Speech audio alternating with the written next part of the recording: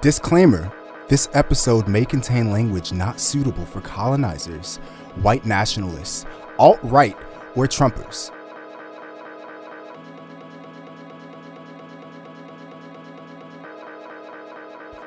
Hey everyone, thanks for listening to the Better Left podcast. This is Jay. If you're liking what you're hearing, don't forget to give us a rating of 5 stars. And don't forget to hit that subscribe button too so you can stay up to date with all of our new content. Thanks a lot. I can touch the particles in space, feel the matter shifting into place, floating through the darkness, call it grace. Bow your head and nod to the heart beating like an 808, star bound right up out the gate, supernova blowing up my fate. Instead I swear these haters cannot take. Tell me who the hell do you think? Yo, welcome to A Better Left. I'm your host, Ash Leon. I'm joined tonight by two very special guests, Maven and Kamali. We might have a ghost in the room, I don't know. Word on the street is they go by Rosie Rocket, so if you hear that ghost, don't be startled. That's just our friend. How y'all doing? Good so far. I'm feeling good. Happy Black History Month, y'all. Yo, happy Black History Month, Kamali. Happy Black History Month. Rosie Rocket has answered the chat. Happy Black History Month. You know, it's got to be longer. Y'all can't see it, but we're all doing the Wakanda salute right now. We're just all... Chadwick Boseman, my man's be tired of that shit. He be at fucking like basketball games. He's like, do it. He's like, put your right over your left. It's not your left over your right. I hope that he's not. I'm pretty sure he's tired of it. I hope he's not though, because honestly, representation wise, like what do kids like? Who else do they have of that stature? You know what I mean? Like black kids. Look. If I played Batman and every time I was outside a nigga asked me to like throw a batarang or some shit, I would be mad. I'd be like, no, little nigga, I don't got no batarangs in my pocket. But that's different. Just crushing kids' dreams left and right. Damn. It's way different because before Batman, they had everyone. Right? And that's a batarang. That's not like a symbolic gesture, you know what I mean? Because also if you're from the Bronx, which... well, all right. Don't bring it up. It's like comparable to like the fist right now. Yeah, you know how big it the is fist for little kids. You know, I mean, I'm not knocking it. Okay, I just know that if I was the person that was the face of that symbol and everyone just expected it from me every time I went out fucking side, I get kind of mad. I'd be like, look, it's like ask me a question about Black History Month. I know some shit about my people. Stop asking me to do the fucking salute. You know? You think asking you about? Oh, sorry. You're good. Ask me. Oh, go ahead, Rosie. So you think somebody coming up to you asking you a question would be less of an inconvenience than someone asking you? I mean, no, obviously not. It's like, hey, what's the third black president? It's like, dude, I don't know. You think David Duke gets tired of it? And he's like, yo, don't start this shit with me. It's like, how dare you? Don't you start on me. Don't you start on me. It's not even my turn to speak on the podcast yet. Like, no, actually it is. Let's start on you. Oh. You know what? That's right. Hot seat. All right. Kamali. So I want to know who you are, what you do, and where you're from. Because nobody here in Seattle is actually from Seattle. I'm sorry. I've never met a Seattleite. Even if they say they're a Seattleite, they're not from here. I mean, that's wild. Because I have had many encounters with real Seattle people, the real Seattle folk. I'm from the Bronx. You know, I was born in New York City proper. I was born in a hospital in Manhattan, and then my family lived in the Bronx. My mom and dad are Jamaicans. Boop, boop, boop, boop, boop, gunshot. I had to get real ignorant real quick. Boom, boom, boom, boom. Man, yard at them. All right. And here in Seattle, I run a small nonprofit called Standing Against Foreclosure and Eviction. And in Seattle, we operate as Seattle Against Foreclosure and Eviction. And I forgot the last question, right? What was my favorite color? Black. Because I'm black. That's right. What are your preferred pronouns? He, him. He, him. Okay, I can dig it. Maven. Hey. Talk to me. Hi, I'm Maven. I am a poet first activist second. I guess I'm just kind of like an overall creative. I do a lot of different things. I wear a lot of different hats. I am born and raised in Seattle, South Seattle, to be specific, Rainier Beach. So you know I'm here representing the South End.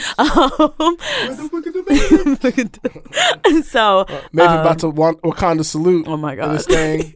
They about to be like Wakanda. They are not. But they Rainier Beach. Rainier Beach. There you Rainier go. Beach. That's what it is. But yeah, so and my preferred pronouns are they, them, theirs, non-binary hoe up in this bitch. So that's good. That's good stuff. This nigga's like, yo, respect my authority.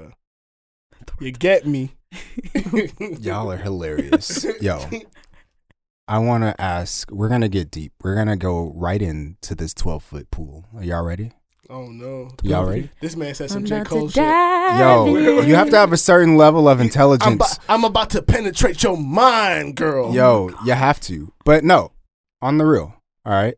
I want to know what your blackness means to you. Not anyone else, not a monolith. I want to know to you as an individual, what does blackness mean? What does your black identity mean? What does it mean to be black for you? What does it all mean? I guess that's me, right? Look, I was one of those black kids that grew up, you know what I'm saying? But like I had a really, really, strange upbringing, but I was always aware of the fact that I was black. Always aware of the fact.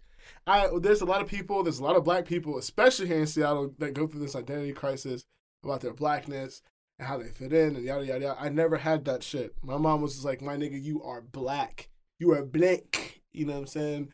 And to me that means a lot of things. For me, I know I love having melanin, and not to get a little hoteppy, but I do believe black people are the sun people.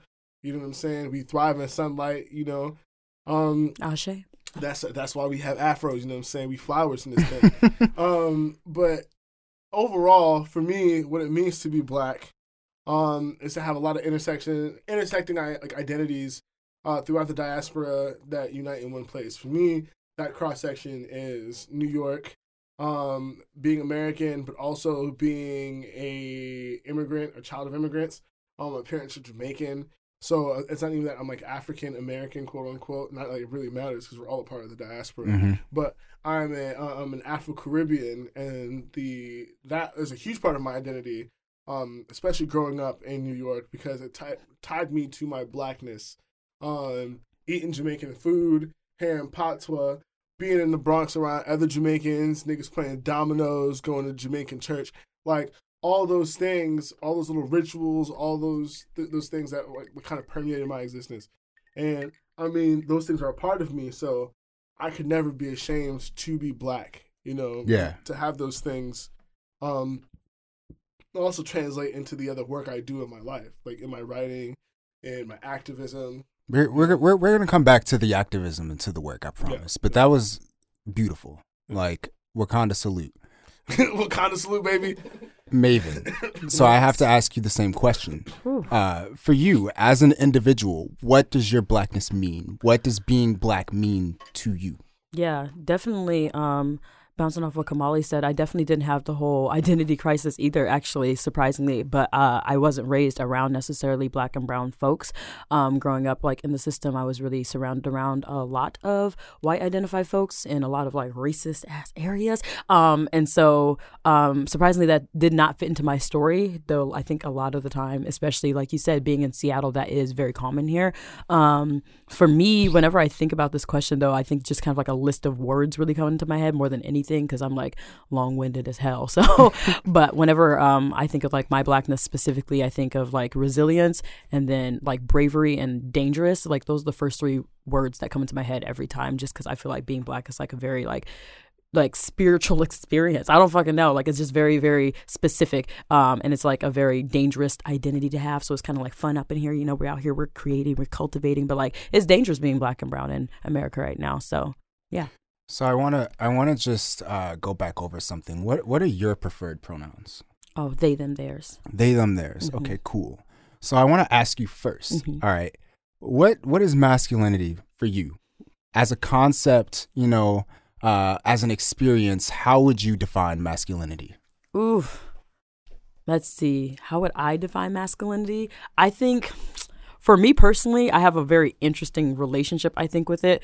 I, for instance, have a lot of brothers, but I've always been, I guess, perceived as a very masculine individual around just my peers in general. And I don't necessarily see myself around that. But for me, growing up, masculine was always related to aggression whenever it came into conversation around Black folks specifically, though. And so I think like a lot of my ideas around masculinity probably came more from like toxic kind of like ideologies and whatnot. And so I'm not necessarily sure. Like for me, I feel like I'm more of a masculine person than a feminine person, and that works for me. But I don't know if I necessarily have like a set definition of what I think masculinity is.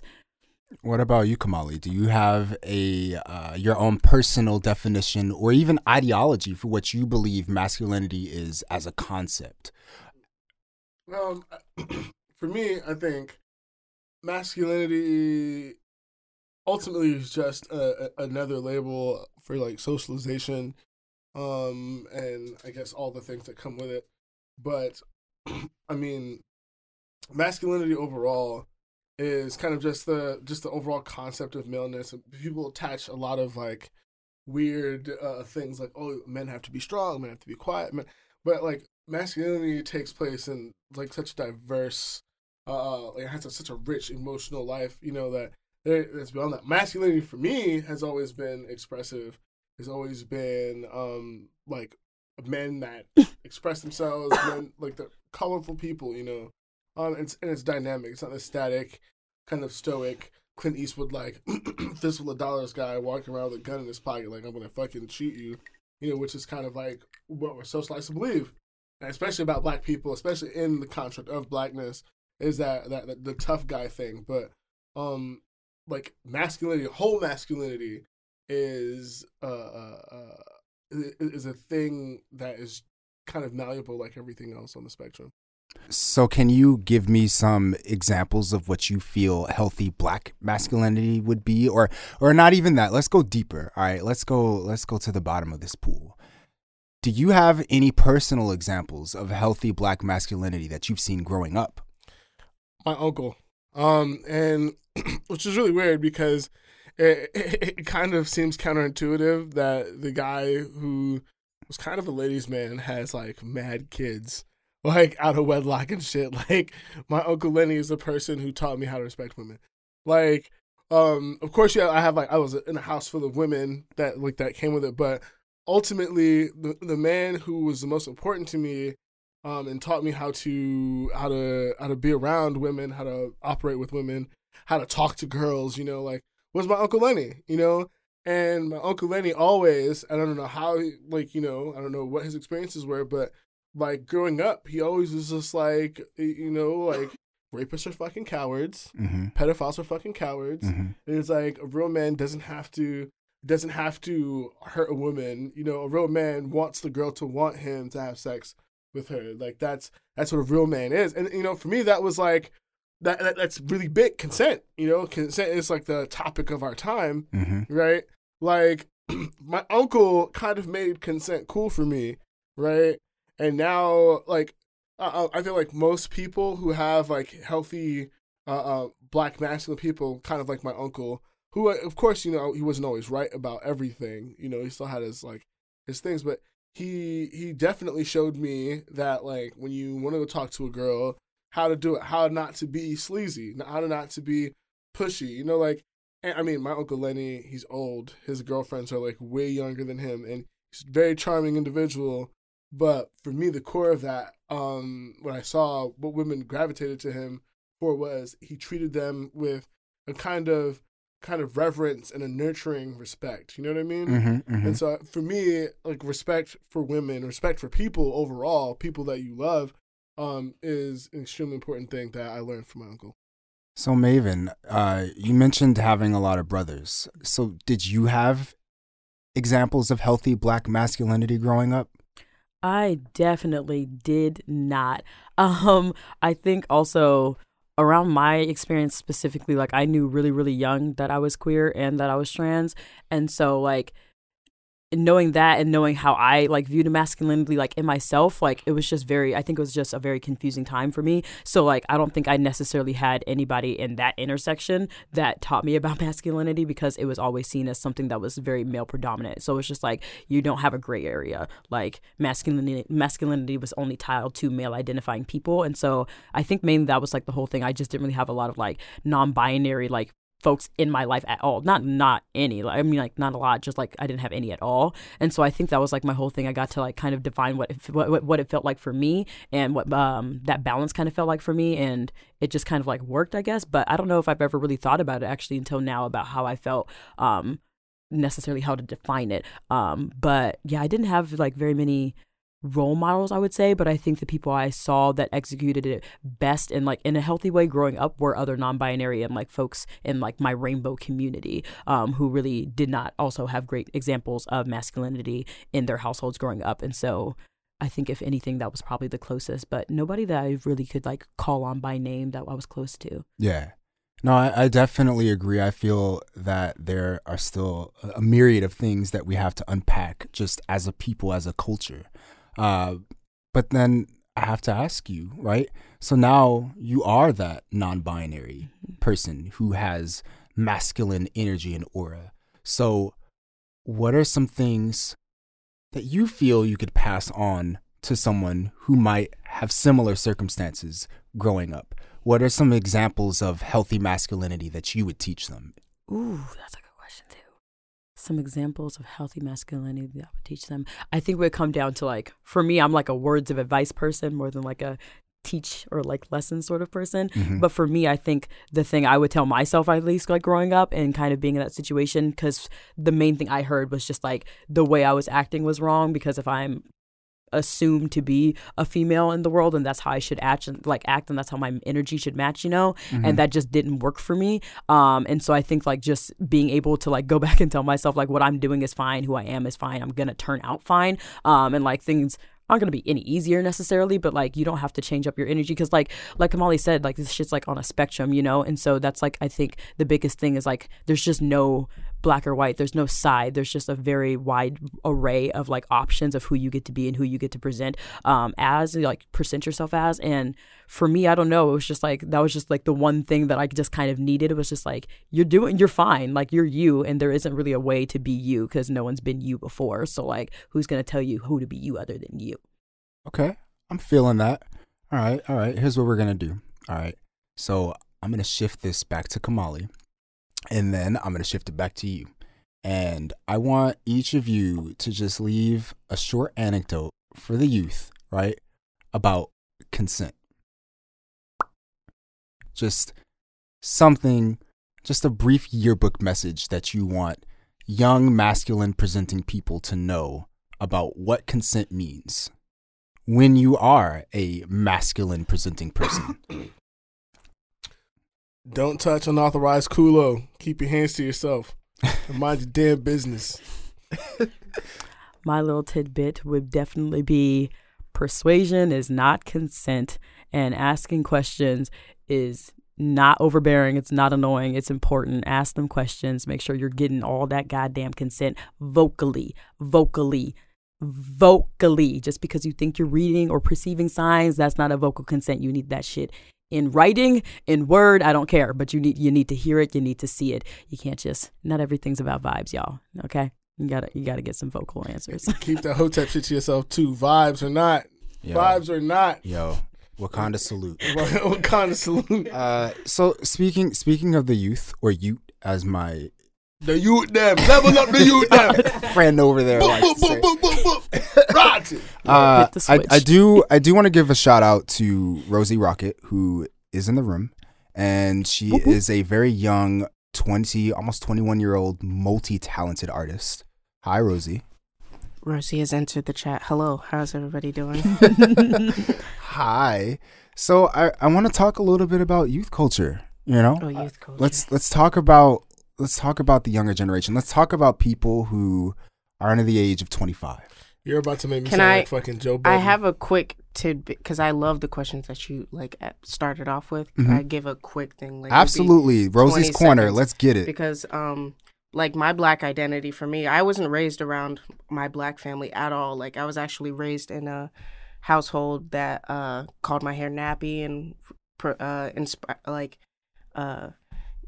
so I had to find a different way to be Black, because like I was Black, just like I would go to school and be like, you're Black, you're one of us. So like my Black identity just revolved around the word innovation. I think is something that became very important to like look at all of my ancestors that had survived and made their way here, and like just fought through innovation and being able to adjust and thrive from wherever they're standing. So I think that's what my identity is on being Black, is just the ability to innovate and knowing that I was born from the roots of innovation.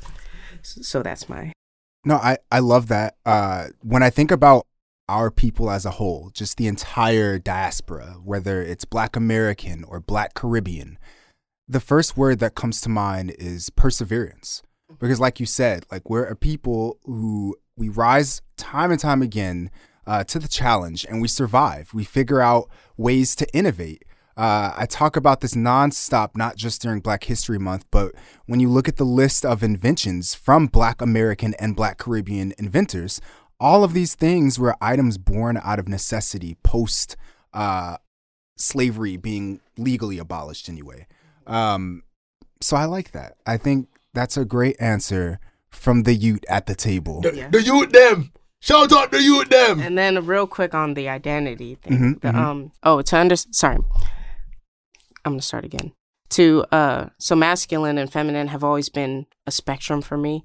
But to understand the spectrum that I see it as, you have to take away the words like masculine and feminine. So it's just energies now. And on one side is an energy that's more caring, nurturing, and trusting. And then there's another side that's more like protective and discerning. So like I've looked at it as that because raised by all women and seeing masculine energy coming from them, you can't describe it as this is a man or anything like anything too like that. So I've found different words, and that's what I really embody is, whether I'm going to be, more open to the world, or am I going to be more, not secretive, but protective of my identity and how I express. Yeah. It's interesting you say that too, because I think a lot about the women, the Jamaican women in my family. And oftentimes, especially like Black women are like masculinized as like these kind of brutish women that aren't deserving of like tenderness and affection and stuff like that. And I mean, while that is also extremely tragic and terrible, I saw women in my family persevere through that, like to kind of use that to their advantage. And people would say that they walk around like men, but people don't understand that Jamaican culture overall is a matrilineal culture.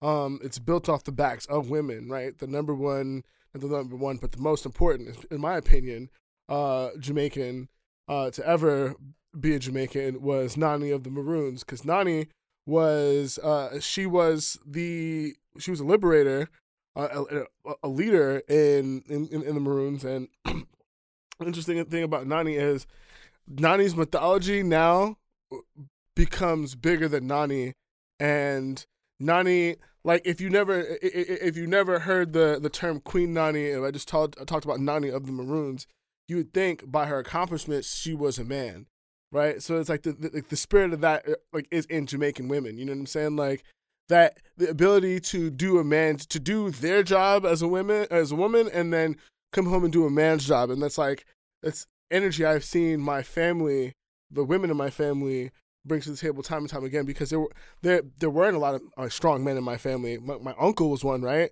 I had another uncle that was one. My dad wasn't really around. I was raised by my mom, my grandma, my aunties, and they all taught me about being a man, even though they was like, well, we're women, we can't teach you about being a man, but they also helped teach me parts of healthy masculinity that we kind of idealize and lionize, like the idea of a breadwinner, someone who provides, someone who does that. And in their own way, they kind of reinforce that healthy masculinity in me, So for everyone listening, if you're unfamiliar, Nani, or Nani of the Maroons, she led a group of slaves against their British oppressors. And I think over the course of a couple decades, 30 years or so, she may have freed up to 1,000. Yeah. And she held her ground. She refused to sign a peace treaty with the Brits. Yeah, she gave the Brit. That's the thing. It's like she gave the Brits so much hell that the colonizers tried to make peace with this woman and her ragtag band of misfits. Also, thank you, Queen Nani, because that's how we got fucking jerk chicken. Shout outs to my man's them. Shout out to jerk chicken. Yeah, shout outs to the man's them. Great, and that's why, because now I'm getting spicy because these white people be out here trying to cook jerk chicken. Don't put no fucking raisins in no goddamn jerk chicken, and don't put no fucking cinnamon in your goddamn jerk chicken. Oh no! Go buy raisins. Yes. Raisins. Look up the YouTube recipes. I'm not fucking playing. Like, and it's like this is why you can't give white people shit. Raisins belong on the vine as grapes, as God intended. Absolutely, do better. Yo, don't tell that to Jamaicans because niggas like eating prunes. Prunes not that way. My grandma used to love prunes. Prune juice. Niggas had you Putin, boy. You know, this is why let's move away from prunes. Let's go back. Let's go back to the youth. I don't feel like the kids. I don't feel like the kids are eating prunes right now. But I do want to know. I do want to ask everyone. How do you perceive youth culture right now? Like, what is youth culture to you? What is the impact? What is the significance of youth culture right now? Boom. So right now, how I see youth culture is kind of like, I think freeing yourself from generational like curses and habits. I think that you've noticed it's a lot of analyzing how you were raised and learning to overcome certain limitations you may have, like in accepting certain truths about yourself or embracing certain new kinds of like affection or healthy habits. So you'll be 21 next month, right? Yeah. So then I have to ask you, at what point did you feel like you had reached that level of self-awareness in your life? Always. Like I just always felt like I was, like why is she doing that? Like, and thinking really deep, like, and I don't know why. I don't know why that it was like that. I've just my earliest memory is from when I was like 1, so I've just had a lot of thinking time, I guess, on my hands. Like, so I just decided to be like, why? I was always that kid. Just why? Existentialism, you know. Mm-hmm. But just so slightly deeper than existentialism, because like existential kind of like floats off, but like when it's like right here and now, it's like, oh, I'm living with this person, like, and now I can't expect just regular like good praises from people because I'm so, so it's more like kind of action-y, I think. Mm-hmm. Yeah. No, I feel that. Mm-hmm. What up, Maven? For me, I was like, oh crap. Technically, you said under 25. I was like, shit, I'm in that category. That's, I think, another part of like the whole like youth culture thing. I'm like, shit, am I still considered a youth? Lots of spaces I am, and the other spaces I'm not. It's just weird. But I think going off like, I don't know, whenever I think of like youth right now, like I just think of like a lot of bravery. These niggas are brave. Like, and that's what I'm really proud of. Like, I feel like I came out in like a small window where people were starting to be able to kind of question those kind of things and like speak up for themselves and really challenge like these family norms and whatnot, especially like in the Black household. But definitely it was not a common thing, and I was definitely a big outcast because of the way I thought and the way I spoke. And I've never really been somebody who gave a shit about what other people thought about me or how I spoke, especially not white people, but definitely just like not anybody in general. And so, but that wasn't a common thing around like people my age, especially not in like middle school when I really started getting into it. But same as Rosie, I've always been a why. My whole motto for myself is constantly question everything, because if I'm not asking questions, then I'm not doing something right, like I'm definitely in a standstill, and that's a problem for me.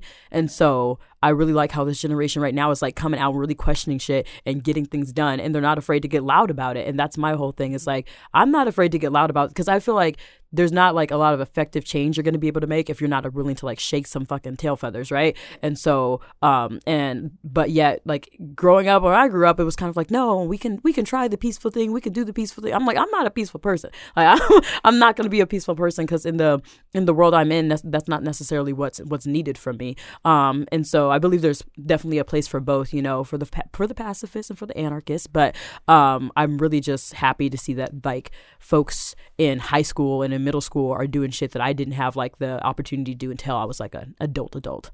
It's definitely duality and picking fruits, then following their roots and seeing why they grow. Say that then, Ashe. Now, Kamali, before you give your answer, I want you to do me a favor, all right? And I'll give you a couple of seconds, because Maven brought up a very strong point about action that also Rosie mentioned. Do you have that Malcolm X quote on hand? Actually, let me take out my bag of tricks. Yes, sir, I do. See, for those of you who cannot see what's happening in the room, we are avid readers. We have a little book club, Kamali and I. Well, it's not your book club. First of all, it's Safe. Safe is doing it. Thank you very much. Excuse me, Safe. Safe is doing we got the book club. real quick. I did get defensive. Rep your set. Rep your set. No, I do rep my set. Okay. Let them know. Rep your set. I was talking about, But before I read the quote, because I do wanna like be the resident angry older black man at the table, and point out that our black youth today, even though they have all these strong things going for them, even though they're kind of tearing down the old systems that oppress them and subsequently like oppress their parents, there is a general state of apathy that has transcended our parents into our generation. Now, there's a sense of apathy that has like pervaded the older generation into the generation now, and it's coming to a head. And we see it in negative manifestations of the culture literally all the time. Like, we all know, especially as young black kids, we know that we live a precarious life. So when they get money, you have people like Trippie Redd, right? Like, rest in peace. Like, no, Trippie's alive. Trippie's alive. Trippie's 20. He's alive. Take that back. Take that back. It was I forget the nigga's name. The rapper that passed away recently was Pop Smoke. Pop Smoke. No. Juice WRLD. Before, it was Juice WRLD. Sorry, I really. Is there any way to edit that out? I hope they edit that out. That was fucking terrible. No, people need to know that these. Look, I just don't want my mistake recorded. Sorry. Don't get mad at me. Don't quote me. Don't cancel me. I'm sorry. Someone in the room caught it. Someone in the room caught it and ruined my Joe Budden moment. But no, like youth are apathetic, and youth are doing things based on their emotions, which is very honest. Sometimes I really do believe it is short-sighted, but it is very honest, and they're more honest than the generation that came before them. But a large part of that is the fact that they're born into a world that already hates them. They're born into a world that is stepping on them. They're born into a world that is, by all accounts, by all metrics, are like it's ending. And so their freedom, them being tired of older people's shit, is rooted in that apathy, right? The apathy that handed down from their parents, from like, oh, think shit's never gonna change for us. Shit's always gonna be this way. All the apathy that came generations before, it's coalescing now, and it's manifesting in a lot of different ways. And a lot of the ways, I think, is a big part of the way, I think, is that youth are willing to speak truth to power. That's why in the generation of activists, where there was Malcolm and Martin, they gave way to the Kwame Toure's, aka Stokely Carmichael, and they gave way to other activists that like really were important in the movement, right? Malcolm X had this really powerful quote about one of the actions that they had on Washington, and in the quote he criticized what happened when they allowed the people in the power structure to come in to the march and take over. So I'll read the quote, because I might mess up a couple of times, but whatever. The Negroes were out in the streets. They were talking about how they were going to march on Washington. They were going to march on Washington, march on the Senate, march on the White House, march on Congress, and tie it up, bring it to a halt, not let the government proceed. They even said they were going to go out to the airport and lay down on the runway and not let any planes land. I'm telling you what they said. That was revolution. That was revolution. That was Black revolution. It was the grassroots out there in the street. It scared the white man to death. Scared the white power structure in Washington, D.C. to death.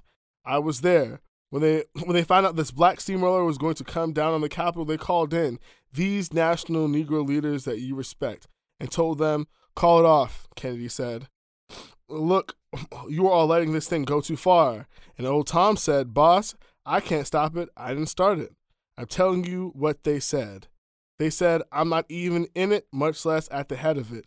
They said, these Negroes are doing things on their own. They're running ahead of us. And that old shrewd fox, he said, if you aren't in it, I'll put you in it. I'll put you at the head of it. I'll endorse it. I'll welcome it. I'll help it. I'll join it. That is what they did with the March on Washington. They joined it, became a part of it, took it over. And as they took it over, it lost its militancy. It ceased to be angry. It ceased to be hot. It ceased to be uncompromising. Why, it even ceased to be a march. It became a picnic, a circus. Nothing but a circus, clowns and all. No, it was a sellout. It was a takeover. They controlled it so tight, they told these Negroes what time to hit town, where to stop, what signs to carry, what song to sing, what speech they could make, and what speech they couldn't make, and told them to get out of town by sundown. That's very important to me because that is the state that's always been a constant state of Black politics in America, and especially in a place like Seattle that has very little Black leadership, especially in a place all over, places all over America like Seattle that don't have Black leadership and a lot of Black people standing in the gap. We see that. We see that, like, I mean, I hate to knock Black Lives Matter because everyone likes it, right? But let's face facts. It lost its militancy. They let people in that were trying to profit off the movement rather than be in it. And now these are the niggas they call up when they want the niggas to shut up. And the youth understand that.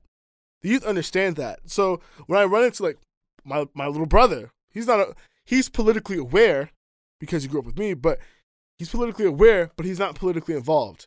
Why? Apathy, right? And the apathy is the honesty of our generation because they're telling the adults, we're tired of your shit.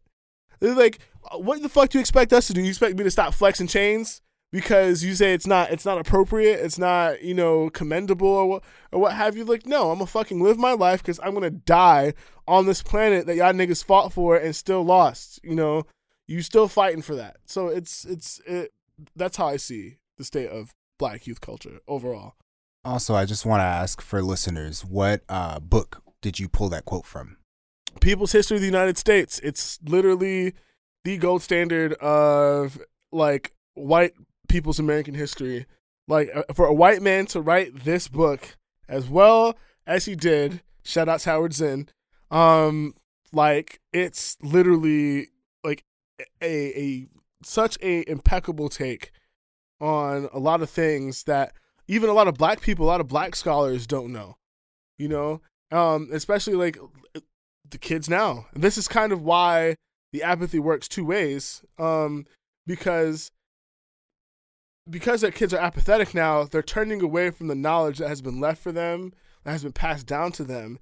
They're throwing the whole thing out, not just taking what's useful. And, my mom used to say you got to eat the fish and leave the bone, right? Kids are finding their way, and I hope, it is my sincerest hope that when it gets to the point where they shed all the bullshit, they could turn around and pick up what's left. So Rosie, I feel just personally that you have what some would describe as an old soul, right? Mm-hmm. And I don't know if you agree with that take. Feel free to disagree. Mm-hmm. But if you do agree, I would like to ask you specifically, how do you stay connected to youth culture as well as the lessons that came before from older generation? Where do you find your balance? put a lot of my focus into creation. I think is very important to not forget, like, even when you're taking advice from like older people, I feel like a lot of older people expect you to use them as a crutch and to like not live your own and like walk on your own.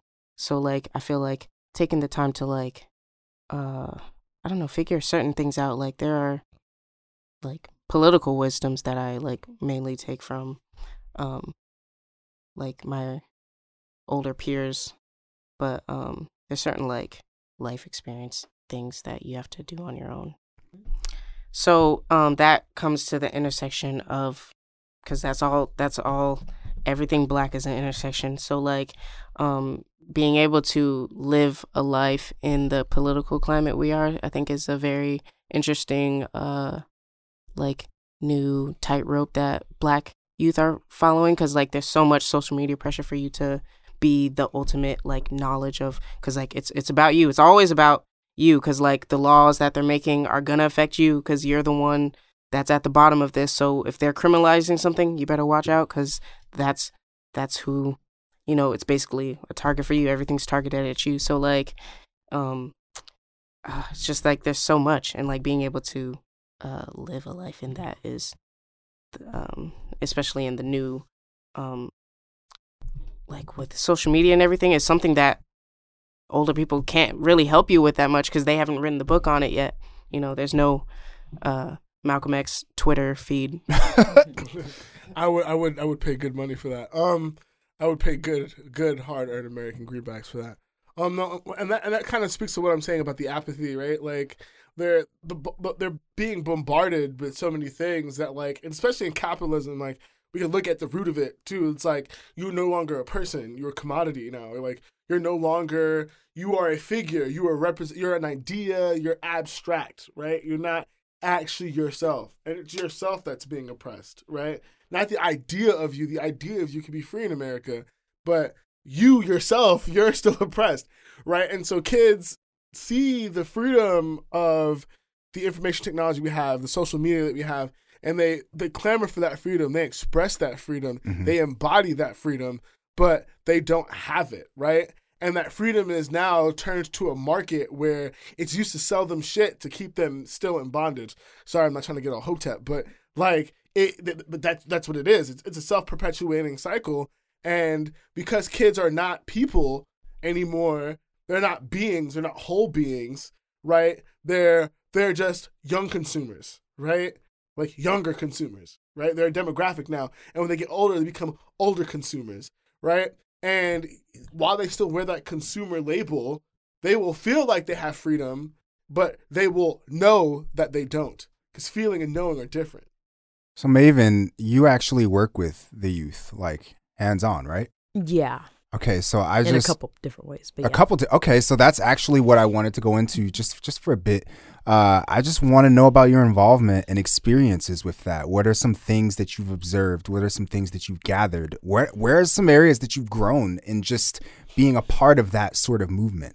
Yeah. So just to give a little bit of a brief background around how I got into this whole kind of world. So I started out doing kind of social justice work within like policy work. And so I worked mainly with like our legislators and a little bit in Congress and some random things. I did a lot of random stuff, but mainly my focus was around youth experiencing homelessness and youth who were in the system. And so I grew up in foster care. I was in foster care for about 14 and a half years, and I bounced to 29 different placements while I was in foster care. And so for me, being in that kind of situation, I just needed to know as soon as I exited out if the reasons I was bouncing around and the reason or the experiences I had in the system were really for the reasons that I thought they were. Because I think Rosie spoke on a little bit earlier too, is like being young, I never necessarily thought that I knew everything, but the things I thought I knew, I did know. And so I was very sure about lots of things. But as a kid, like you're always told you don't know what you're talking about. So when I aged out of foster care, the first thing I did was try to get into policy work. And lo and behold, half the things that were wrong were very fucking wrong. And so I went into policy work to change those things. And I managed to change a lot of really great things with a lot of youth with lived experience in foster care and homelessness. And from there, I went into poetry professionally, and I got a publishing deal and served as the poet laureate for Seattle. But I was doing a lot of social work and social justice work around that same time. And so a lot of people knew me for either both of those things or one of the other. And for me, art and like my advocacy have never been a separate thing. They're very, very, very connected. And so the way I write is very much the way I advocate for myself and for youth coming up in the system and youth experiencing homelessness. And so I started to do a little bit of work around kind of like mixing in my like teaching style, because I began to teach creative writing around Seattle, like sister cities. And that was kind of like my intro to getting back into working with youth while also being a youth, because this is all while I was 19 and 18. And so it was a very weird kind of like intersection once again, because I felt like I wasn't qualified to do this work, but it was definitely something I'm really glad I did. But being, I think, in like the social justice field around youth experiencing homelessness, specifically Black and brown youth, and seeing like all these things that are like kind of happening in our world, and then seeing that they're also houseless was just like something. It was very like, I don't know, nerve-wracking. Myself, I was homeless for 4 years. And so it was just something that was very, I don't know, it was very, I was kind of displaced from it. So even though I was experiencing it, I was so focused on the fact that I needed to like do this work that I kind of forgot I was also in the same situation. But yeah, my work with youth has been very like multifaceted, I guess. Like it's kind of been all over the place. But at the end of the day, it always comes back to art, because that's the main way that I'm still going to be able to connect with them, and how I feel like I'm able to show up as my best self and my only self is through my creative writing and music. Everything you said resonates and stands out, but there was something towards the end that you mentioned just about almost forgetting that you yourself were still in the situation. I sometimes wonder this about a lot of our great leaders in history, like Nani of the Maroons or Harriet Tubman or even Malcolm X. I wonder, did they ever have a moment where they forgot while they were fighting, or was that something that drove them even more? And I just want to start with you, Rosie, because just obviously as a Black person, that identity puts a target on your back. But do you feel in your activism that it puts you at greater risk of danger within this white supremacist world? Or do you sometimes forget that you're also being targeted by the very thing that you're fighting against and helping other people fight against? Yeah, that was a deep yeah, that's a lot to unpack right there. Right? That's like that was quite the morsel, good sir. Right, yeah, I love this question. Yeah. It's just like kind of gets, kind of like I think of like if I was a gear in a watch, I would forget I was moving after a while. Okay. So like, I think that once you start functioning in a world where you just gotta innately protect yourself in every situation, you just kind of get that muscle up and it kind of just starts flexing on its own. And I think more recently the like adding on certain identities like being trans and being an active artist, like moving through those cities. So it's kind of shook me up a little bit and made me realize I have been functioning on that automatic kind of drive in that. And, I'm always at risk. That's never like too much. First of all, you're over here spitting. I'm about to quote that. Profound. Okay. Yeah. Thank you. I'm going to throw a curveball at my man Kamali, because, we've had a lot of discussions about this throughout the course of our friendship, just about where you fall on these intersections of being Black and being a Black man and being a Black man who is loud.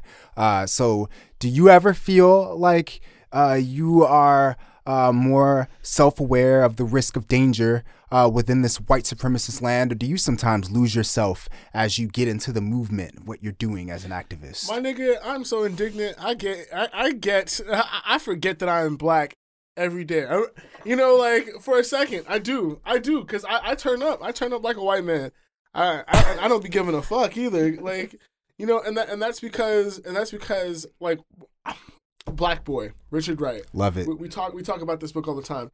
There is a point in Black Boy where he talked about not knowing where he fit in the South, or if he could stay in the South his whole life, because he never felt like he was lesser than any white man, and he knew that the way that he would kind of be like, excuse me, would get him killed. So like I operate like that, and like reading that as a kid, I was like, that was like the first Kanye can't tell me nothing. Niggas not telling me shit, you know what I'm saying? And so when I do this work, that is my attitude. Niggas not telling me shit. So it's just like, I know that I'm in danger. I'm fully aware of the danger, right? I don't forget. But there's a point where I just don't give a fuck, right? Like, because it's like, all right, I see y'all out here doing y'all shit, like doing y'all white supremacist shit, doing y'all white power shit. Y'all don't be giving a fuck. You know what I'm saying? Like, y'all do that shit. Y'all go outside, wear your stupid. You do all the shit. If you're a white supremacist, you do all the shit. You do all the leg work and you do your little white power shit, right? And you don't give a fuck about that because you feel bold enough to do that. And then what they want is for you as a black person, you as a black man, because they have a culture around killing you, around killing people who look like you, around killing your women, killing the just the children, like, in your community, right? Like, it's hard to, it's like, you get indignant, right? Like, you get indignant because it's like, I see this shit, like, I know that I'm dead if I don't say anything, and I'm dead if I, say something. So if I'm gonna die, right? If I'm gonna fucking die, then I'm gonna die fighting back, right? And so, like, it's really funny because sometimes I always make the joke about being unaware that you're like, nigga, don't you know you're black? But it's just like the reality of my situation is I'm painfully aware of that. I know that I'm in danger because of it, especially because of my maleness, especially because of my blackness, as dark as I am, right? So it's like, I know that I'm always seen in that light of being a brute, right?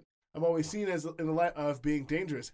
In fact, a little personal anecdote, like, I was in a dating app, and I've matched with this young lady before multiple times, and it's a young Asian lady, and like I had a different name because it was linked to my Facebook. I had like my first name, which I go by all with my friends and family, Kamali, and then I have my work name, Derek, that I go by, and my profile had my work name on it because when I signed up on it again, that's the name that it took, and so I matched with this woman, and this woman, like, we start talking, and we have a pattern where we talk, and then we'd fall off, and then, like, when the final time, the anti-blackness jumped out, right?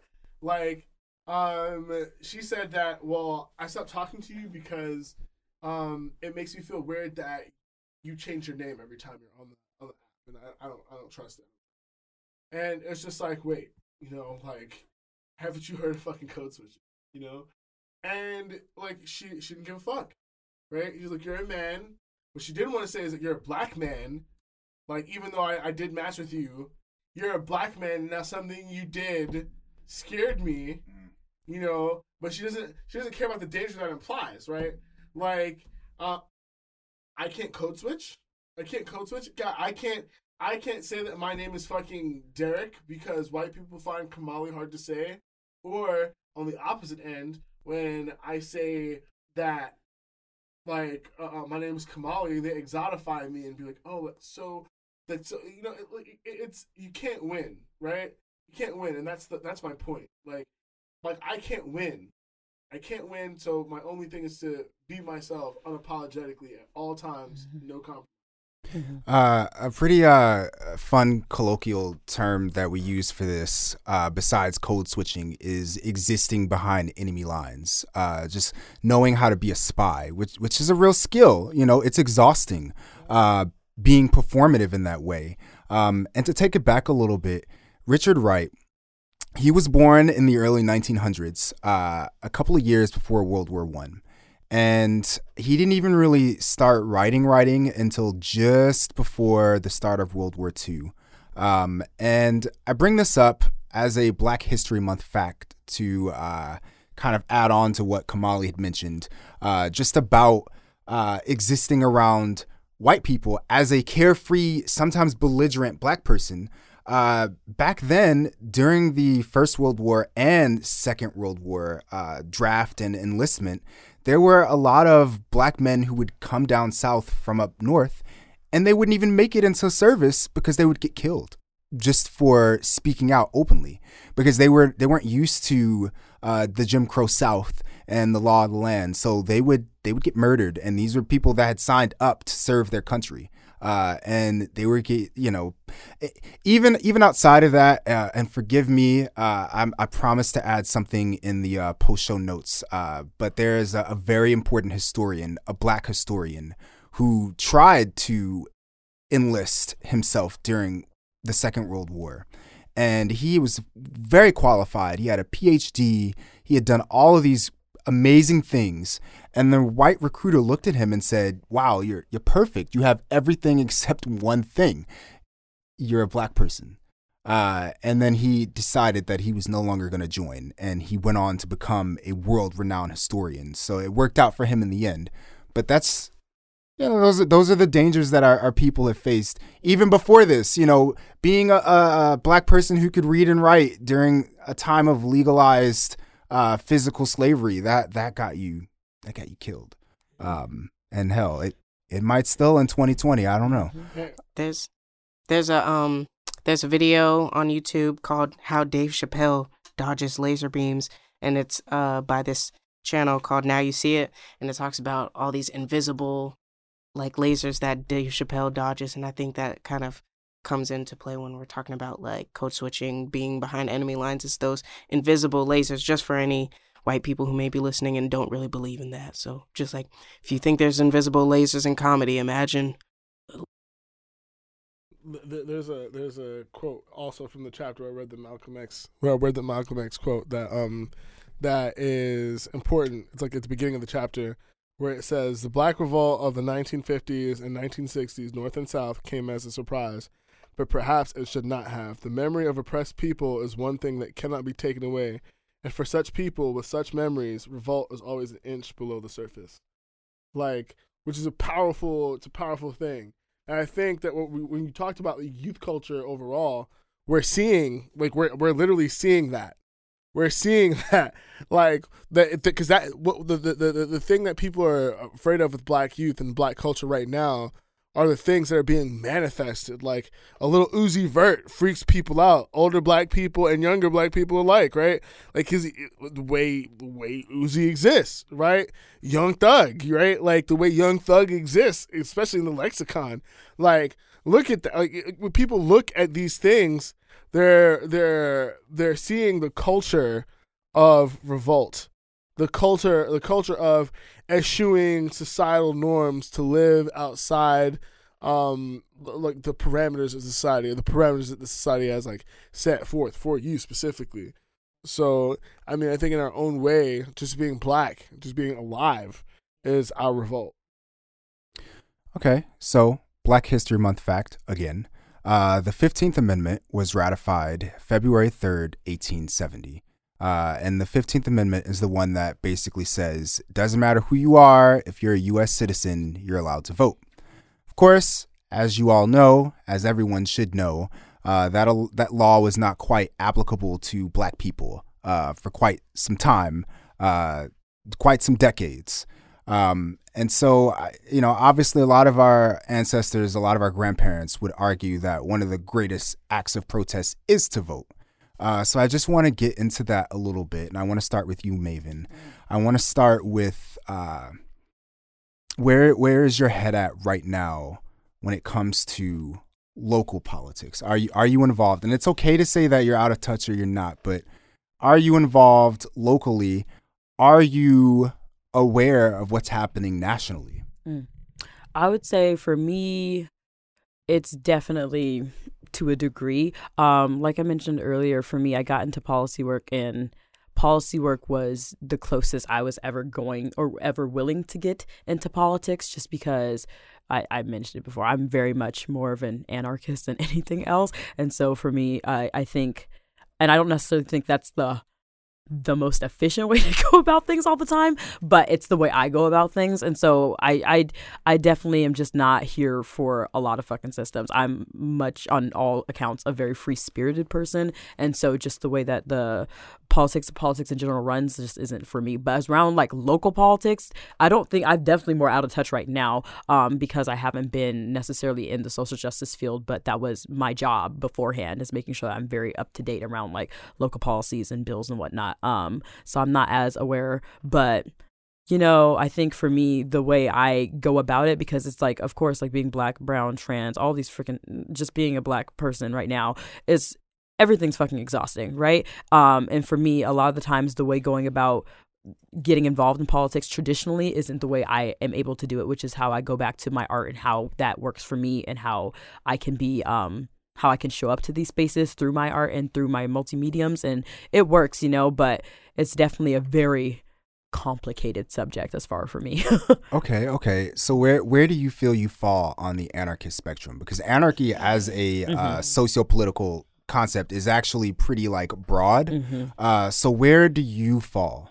That was my whole thing. It's a very broad. I don't think I'll be able to fit that into the That's fair. tonight. No, that's fair. It's like, for me though, I think my whole idea around like the systems that we have in place is just kind of like, I don't have this whole, like the systems we have in place just don't work. So for me, it's not necessarily putting new people into seats of systems that don't work. It's dismantling those completely and starting from there. And I know that's like a huge thing, and that's not a thing that's going to happen anytime soon, but that's kind of like the best thing for me. And you know, and so for a lot of the time, like a big part of my previous job was teaching youth, specifically black and brown youth, about the power of voting. That was the training I used to give. And so for me, I think it's just like a lot of people, when I tell them kind of like my whole views, they assume that I don't think people should vote. I think folks should vote. Like, I definitely think there's a power in it, but for me, it's just not how I get my power. It's not how I'm going to make changes effectively. But I definitely am supportive of all my friends and like the folks who do vote, because I do think it's very fucking important that we do that. Yeah. No, I agree. And I love the balance in your perspective. I think it's good to be able to see things from all sides as you navigate and find your place. Yeah. I see Kamali is pretty anxious. Like, what's up? Hop in. Voting is a mixed bag for me. Like, I do believe people should vote, and I do vote. I do my civic duty. I believe it's a civic duty, and I believe that you should do it. And even from the leftist perspective of voting, right? Like, yeah, it's important. People died for the right to do that. Like, people died for the right to do that. People fought for the right to do that, and that is important. And that's one of those things that the apathy needs to not, but we have to understand why people aren't fucking voting, right? Like, the apathy around voting is real. It's like all them niggas in Harlem could fucking vote, and they could vote a lot sooner than a lot of niggas in the South. But did shit change for fucking Harlem? No. Right? Like, a lot of people in the South could fucking, well, like. What is his name? Brother Divine, actually. Even though he did a lot of cult-like awful things, he actually did help people within that area, black people, like, learn the power of organizing, community organizing, and voting. Divine, or is it Polite? Wait, is it Brother Polite or Brother Divine? Ooh wee. Who's the one that Jim Jones? It could be. I don't know. Yo, we gotta find it. Google corner right now, baby. Let's get on it. No, yeah, it was Father Divine. Father Divine. Oh no, brother. See, you said Brother Divine. That's why I was like, excuse me. My slip. My slip. I was like, Brother Polite. You know what I'm No, my bad. That was a slip. The nigga with the pineal gland on his face. Another Black History Month anecdotal fact: the Father Divine. It's debated that he was one of the first cult leaders, at least within the New York City area during that time. He's a black person who like heavily inspired what's his name, Jim Jones. And if you're unfamiliar with Jim Jones, he's the cult leader that led the mass suicide. And don't drink the Kool-Aid. Drink the fucking Kool-Aid, anime. But hey, knowing me, I don't want to drink the Kool-Aid. Knowing me, if it was sweet enough, I'd probably still drink. Oh my god, if it's sweet enough, very existential. Black history fact, I hate isn't that the state of black? Look, I didn't want to start getting into the Afro pessimism shit because you know. I like to talk about black apathy. You know what I'm saying? That's my dialectic. But like it is. But we have to understand why niggas is not voting anyway, right? Like niggas were threatened when they went to go vote. White supremacists fucking would come to your house and burn crosses for you if they knew your ass was voting. So it's like you see that, right? And you see that America petitioning voting as the only way to solve disputes within America. What Howard Zinn calls the traditional cooling mechanism of the ballot box, right? Like, once voting did shit, they took that shit away. They're like, these niggas can't be voting. So it's just like the apathy that black people feel towards voting is something I completely understand. I'm very intimate with. However, right? I add that because it's like, I believe that there's a time and place for everything? Absolutely. There's a time and place for voting, right? But I know there's a time to stop voting, right? Because, like, for me, and I don't know what it's like for any other activist, I don't know what it's like for y'all in this room, but the reason why I vote is because when it goes to shit, I want to have the record. I voted for this, did this, tried this, voted for this. Like, I want that track record to show that when I pull up and I'm tearing down the fucking White House now because shit has gotten so bad that we've had this child, we had Joffrey the Great as our fucking president, then I want the record to show that I tried everything I could do, like, you know, in my power to reason with fucking Joffrey. That's why I got a fucking scarf on my face, and that's why I got an AK-47 right now, because I told you niggas. Right? I told you, and now you didn't listen. So it's just like, I understand the power of voting, and I think voting and learning your electoral politics, learning your local politics, knowing who your council members are, knowing who your mayor is, like, those things are extremely important, because when all else fails and you fucking pick the gun up, you know, what are they going to say? What are they going to say? I tried your peaceful revolution. I tried. You know, and that's the thing that I feel like is the big thing with voting in the black community right now. It's like, why should we give anybody our vote, right? Why should we do this? And it's not that you should. I mean, you probably could try, right? But ultimately, when it comes down to it, especially with voting, I'm not a vote your conscience Negro. I'm not. I don't give a fuck. You vote for what wins. I pray to the God of whatever works, and whoever's going to get up in that stage and fight for my interests, however marginally, I'll do it. Want to know why? Because I'd rather fight fucking Hillary Clinton right now than fight fucking Trump. That's exactly how I feel. Like, I feel that would be more of a political fight. I feel with Trump, I just have to knock his goddamn toupee off. I've been blocked on Twitter for saying that, by the way. That's a petty reason to get blocked on Twitter. Right? Also, in the words of one of our great black leaders and poets, I just want to quote him, okay? He says, oh, no. Yes, I be with Future, but I like to reminisce. I do not forget a thing. I'm patient. It's a gift. Try to tell them they ain't got to do it. They insist. Drake Aubrey Graham, Mob Ties. Oh my God. I knew this nigga was going to put a fucking Drake lyric in this shit. That is the most light-skinned shit I have seen tonight. First of all, for anyone listening, I'm retired from that. I am no longer light-skinned. I am not a light-skinned nigga. I am just a nigga. We can edit that out. You know what? You know what this nigga just did? You know how like you have old boxes that got the old-ass fucking boxing belts from like championships that don't exist no more? This nigga just pulled his out. He was just like, Aubrey Graham, rat-ta-ta-ta-ta, rat-ta-ta-ta. Like, what the fuck is that? It's the biggest rapper right now. He's the biggest rapper in the world. Most Move on thing. From Aubrey. Aubrey Graham. Thank you. I don't want to hear no more about this nigga. He's the biggest rapper in the world right now. He's like, it's Black History Month. We got to talk about Drake. We do. No more light-skinned niggas.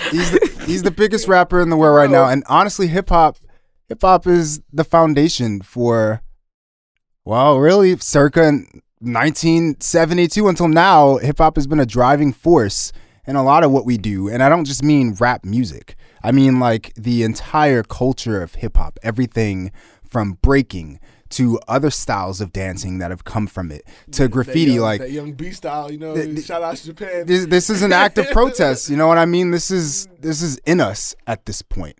And so I don't... in us. From us. No, thank you. Because it was already in us. It was in our ancestors when they brought our black asses over here. It's in us now, even though they want to send our ass back. So it's like I say, it's in us, and people are lucky to see it come from us. Yeah. And I don't even think they should. Exactly. And rap came from dance hall. One popular against one. Dance hall, Jazz. Like there's so many. But since we're on this topic, oh God, and I am a rapper, and I'm also not the only poet at the table. Table full of or songwriter. Boom, boom, boom, boom, boom, Okay. Get your fingers out of my face. Boys. No, but I just have to ask, and I want to be clear, all right, that when I say hip hop, that is not exclusively relegated to just rap music. All right, It's never been. So never has. Never has. So I want to know about a song or an album that for you symbolizes blackness.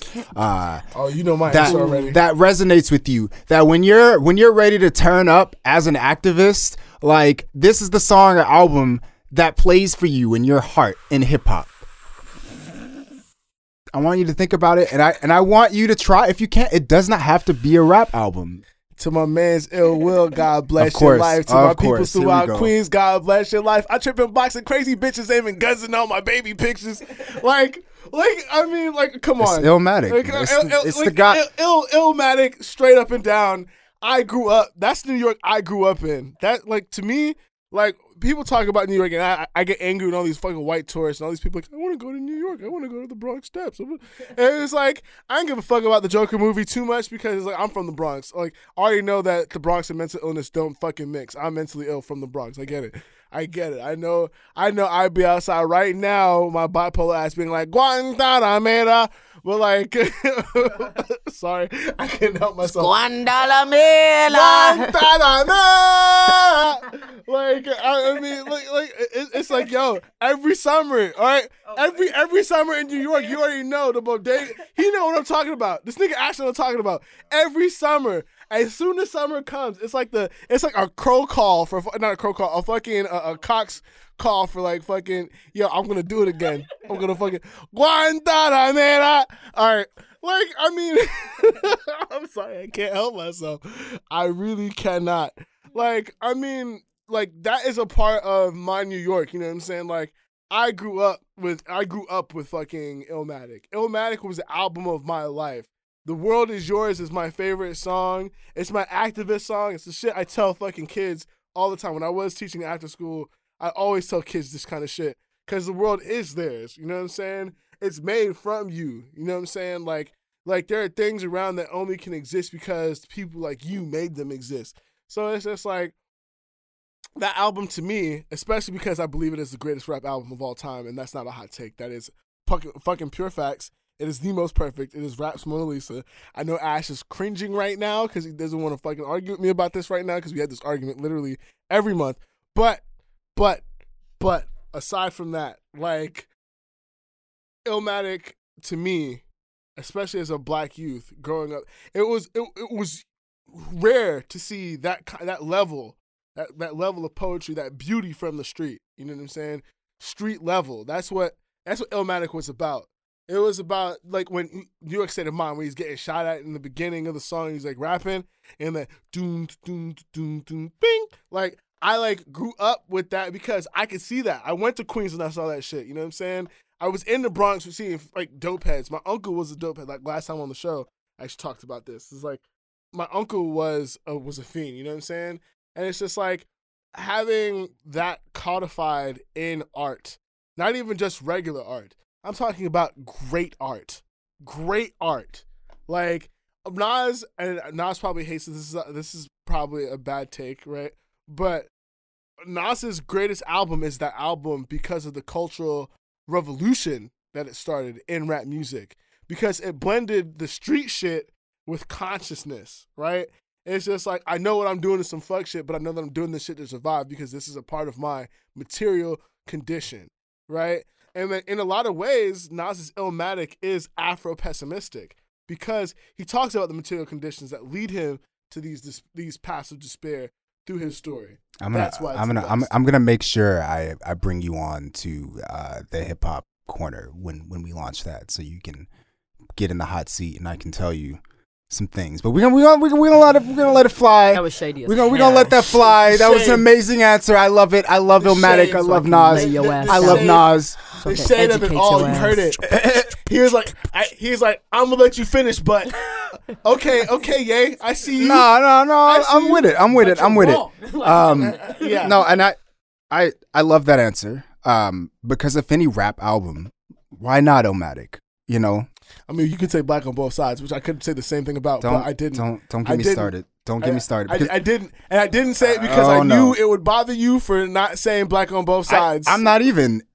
Honestly, if I had to choose an album, it would be an album that predates hip hop by 2 years, and it's Curtis Mayfield's debut album, Curtis Mayfield.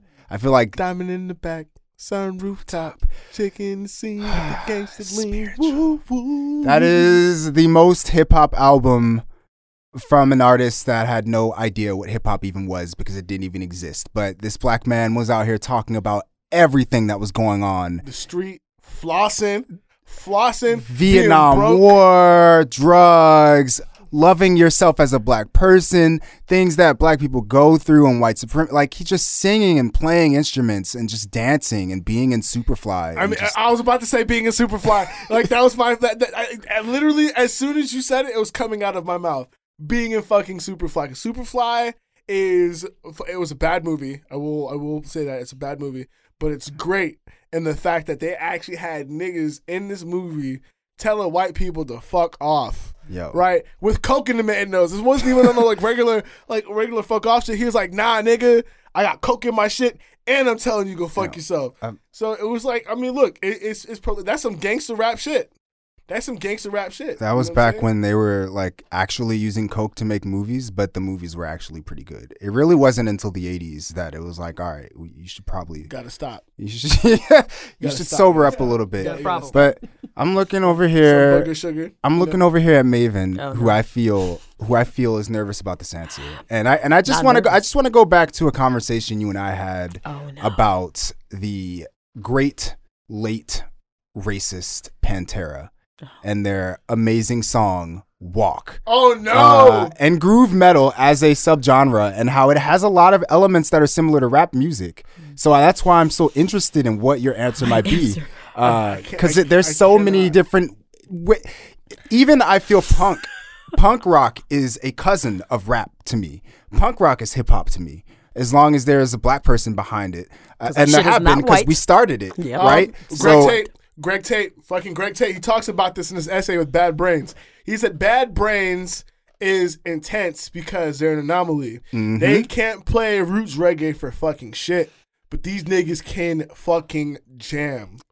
Can fucking jam. Okay? So it's just like they got their notoriety, but in essence, in a way, denying part of what makes them great, which is their blackness, the reggae, the shit, the soul that came and was like the ancestor, the great ancestor of punk, right?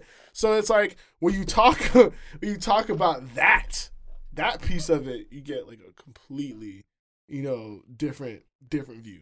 Mm-hmm. So Maven, yeah. What my answer? Well, yeah, because you said song or album, and you already know I do not have an answer as far as like a song or an album. For me, I hold a lot of personalities. I don't have one like song for anything ever. I just have multiple millions of playlists for everything. And so I don't know, when I thought about it, I was just like, my relationship with music growing up was very, very weird. I know everybody has like a different experience in the system, but like where I was, you couldn't listen to shit unless it was on Radio Disney. And so growing up, I didn't have access to anything outside of like that bubble. So we're talking about where you at now. Oh no, it doesn't work like that. Right now, what are some songs? It can be plural. It can be. It doesn't have to be songs. One. I don't have songs. I don't work like that. I don't even listen to like the same songs on a daily basis or even hourly. So it's just like I listen to too much different shit. But as far as like what I listen to, I don't know. I don't know how to answer that. No. So if you were to make a playlist right now to inspire that mood, what songs would you put on it? I can't Walk do that. by Pantera. No, you can do it. You make playlists, right? I do, but they all have like over 300 songs on them each. So give me 5. No, I can't do that. I can't think off the top of my head like that. So look at your phone. Everyone listening, it is 2020 and we all have smartphones. Couple out. That's it. Please don't make this hard for me, please. You're making it hard for me. My brain doesn't work. Literally, I can help you out. Drawing a blank. Ash, let me help you out. Okay. I don't know. No, I'm joking. I have a couple songs. So, Little Red Corvette is gonna be on there. When Doves Cry is gonna be on there, and a lot of Prince songs. Probably all of like 1999 and Purple Rain for sure. Probably some stuff from Parade as well, cause like, we were talking about like Black History kind of vibes. Or yeah, Black History, hip hop. Prince can do whatever he wants. Yeah, cause I was thinking of like creative blackness, like, you know, just pure like, cause like, you know, I was thinking of like some hip hop album where it talks about all the hard stuff, but I was like, being black is pretty amazing if you don't add in the white supremacy kind of lens, you know, like in my own, you know, I was just like thinking of, you know, because I take Black History Month as a time to just kind of like roll into my blackness and just kind of like learn about all this stuff, but also like enjoying the creative blood and spirit that gets passed through melanin. So Prince is on there a lot. I love Prince. I love that our dear guest Maven struggling could not, and I understand it as a fellow music lover. Like sometimes it's hard to just come with it like on the spot. I guarantee if you asked me right now what some of my favorite anime were. What are some of your favorite animes? Yo, this list is about to hit 50 in like 30 seconds. Exactly. Do not and start I don't want to do that. So like I totally understand. And also sometimes it's okay to just not answer. It's okay to hit 50. That's what it is, right? It's always okay to hit 50. It's like, give me 8 push-ups. Like, I did 50, bro. You know, a question is just a suggestion. 50, a question is just a suggestion. You can always go further. This is true. Like, look, I mean, there is so many different songs in the soundtrack of Liberation, right? Like, you know, like, and that's the thing. It's what's so beautiful about blackness is that, like, for all of us, that music sounds different. For all of that feels different, and we still have a quintessential black figure that we pull that from, right? Like, I mean, I could have easily just said Miles Davis as I did Sketches of Spain, as I did Illmatic. I mean, they're completely two different genres conceptually, like, far apart, but, you know. Okay, I'll pick the last song I listened to before I came here today, which was Bondage Up Yours by the X-Ray Specs. And that's a really good song, and it ties into Black history. Ooh la la. That's fair. All right, so as we close this thing out. Wait, let me add in a why. Before we close this thing, we'll edit that out. Just because, like, I just want to expand a little bit on why I chose Prince. Because Prince, like, I don't know, did a lot on his own. Like, you know, just like took that initiative. And I don't think any other artist would have been, especially not black, would have been as brave to like take on the things he did in his career. Like his first album, I forget which label he was on, but they were pressuring him to use a producer and he like refused. And that was like kind of threw heads back and just, I don't know. I love that about Prince. No, there's a lot of stuff that Prince just charged on and refused to like lay down on, especially in his Prince was brave. Prince just, fortunately for Prince was not murdered. That's the difference, because there were a lot of black artists and musicians who definitely were brave and bold and they spoke up, but they may not have made it past that record that they did. Yeah. Look, man, jazz. See, that's the thing. It's just like when we talk about music, we talk like, I just want a quick little history jazz lesson. This nigga Sidney Bechet, the most gangster shit. Nigga got kicked out of Paris. Nigga got kicked up. He couldn't come back to Paris. This nigga pulled a gun on somebody in Paris, shooting at this nigga over some music. Now that is some hip hop shit. You know what I'm saying? Fucking Miles Davis, Kanye. This nigga Miles Davis is pulling Tuli Wops out on niggas like on the street over his records. Give my record masters. Like, it's just like that tradition of niggas not having it, niggas not playing with you. Like like I said, it's handed down to the youth, because without that kind of attitude, you know what I'm saying? Without niggas out here being about their business, like, nigga, I will shoot you over some music. Like, I mean, a lot of the stuff that we love, a lot of stuff we listen to probably wouldn't even exist. You know? And I mean, and that's real. That's still part of that culture of resistance. It's still very much so part of that culture of resistance. Well, I really appreciate all of you. This was amazing. This was spiritual. I wish it could go on. I wish there was a cookout, for us. By us for us. We could do it. Fubu, like them jerseys, bruh. Boo-foo. Boo-foo, nigga. So no, I just want to say thank you, Maven. Thank you, Rosie. Thank you, Kamali. If there's any last little small thing you want to put out there, just as far as where people can find your content, find your activism, find your voice, anything, please. Go to Facebook and type in Standing Against Foreclosure and Eviction, and you'll find us. And you'll know you found us because there will be a big ass picture that says "No more fucking cracker boxes" on there. It's spray painted on a Seattle development board thing. So yeah, that's us. Fine. Instagram, Rosie_ROC.KET. Spotify, Seneca Rose, aka Rosie Rocket. Your boy is kind of hard to find. I do not have any plugs, but I'm out here. We out here. We out here. This has been a Better Left. Happy Black History Month.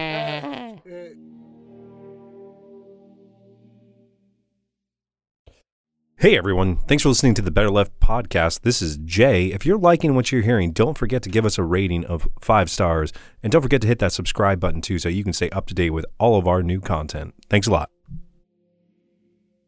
I guess they thought I was safe. If I was talking, they say that I'm a dangerous ape. Fuck these colorless bastards. They can slap on my knob. 3-6 to them all. With a bud, tear the club up. Hit a racist motherfucker. Beat him to the flow. M-Town, better let him know. I'm on my Django shit. You know what time it is. Watch what you say. It might get you whipped. Look me in my face. I'm on my Kwame shit. Pro black like a golf. Fist up like a ladder. My bars fall from my bladder. Yeah, I'm pissing them off. Protest the one you exalt. White tears full of salt. The worst fist up with all. Left end to a rapper. Right hook to your ear. So my message is clear. Ain't no code switch. Middle finger I flip. John Wicks in the booth. Taking shots at the president. I hope this record set a motherfucking precedent. I'm with the shit. No fucks to get. Speaking my mind. I'm about to wig. I'm about to wig. You about to wig. I'm with the shits. No fucks to give. I'm shouting fuck the peace, fuck police, fuck the flag, fuck your racist mom and dad, your racist grandparents, brother, sister, cousin, aunt, uncle, fuck them too. But we went to school together, fuck you too. I'm just a devil's advocate, fuck you too. I didn't mean to vote for Trump, fuck you too. But I'm black like you, nigga, fuck you too with your garbage ass. Uncle Tom content with being trash.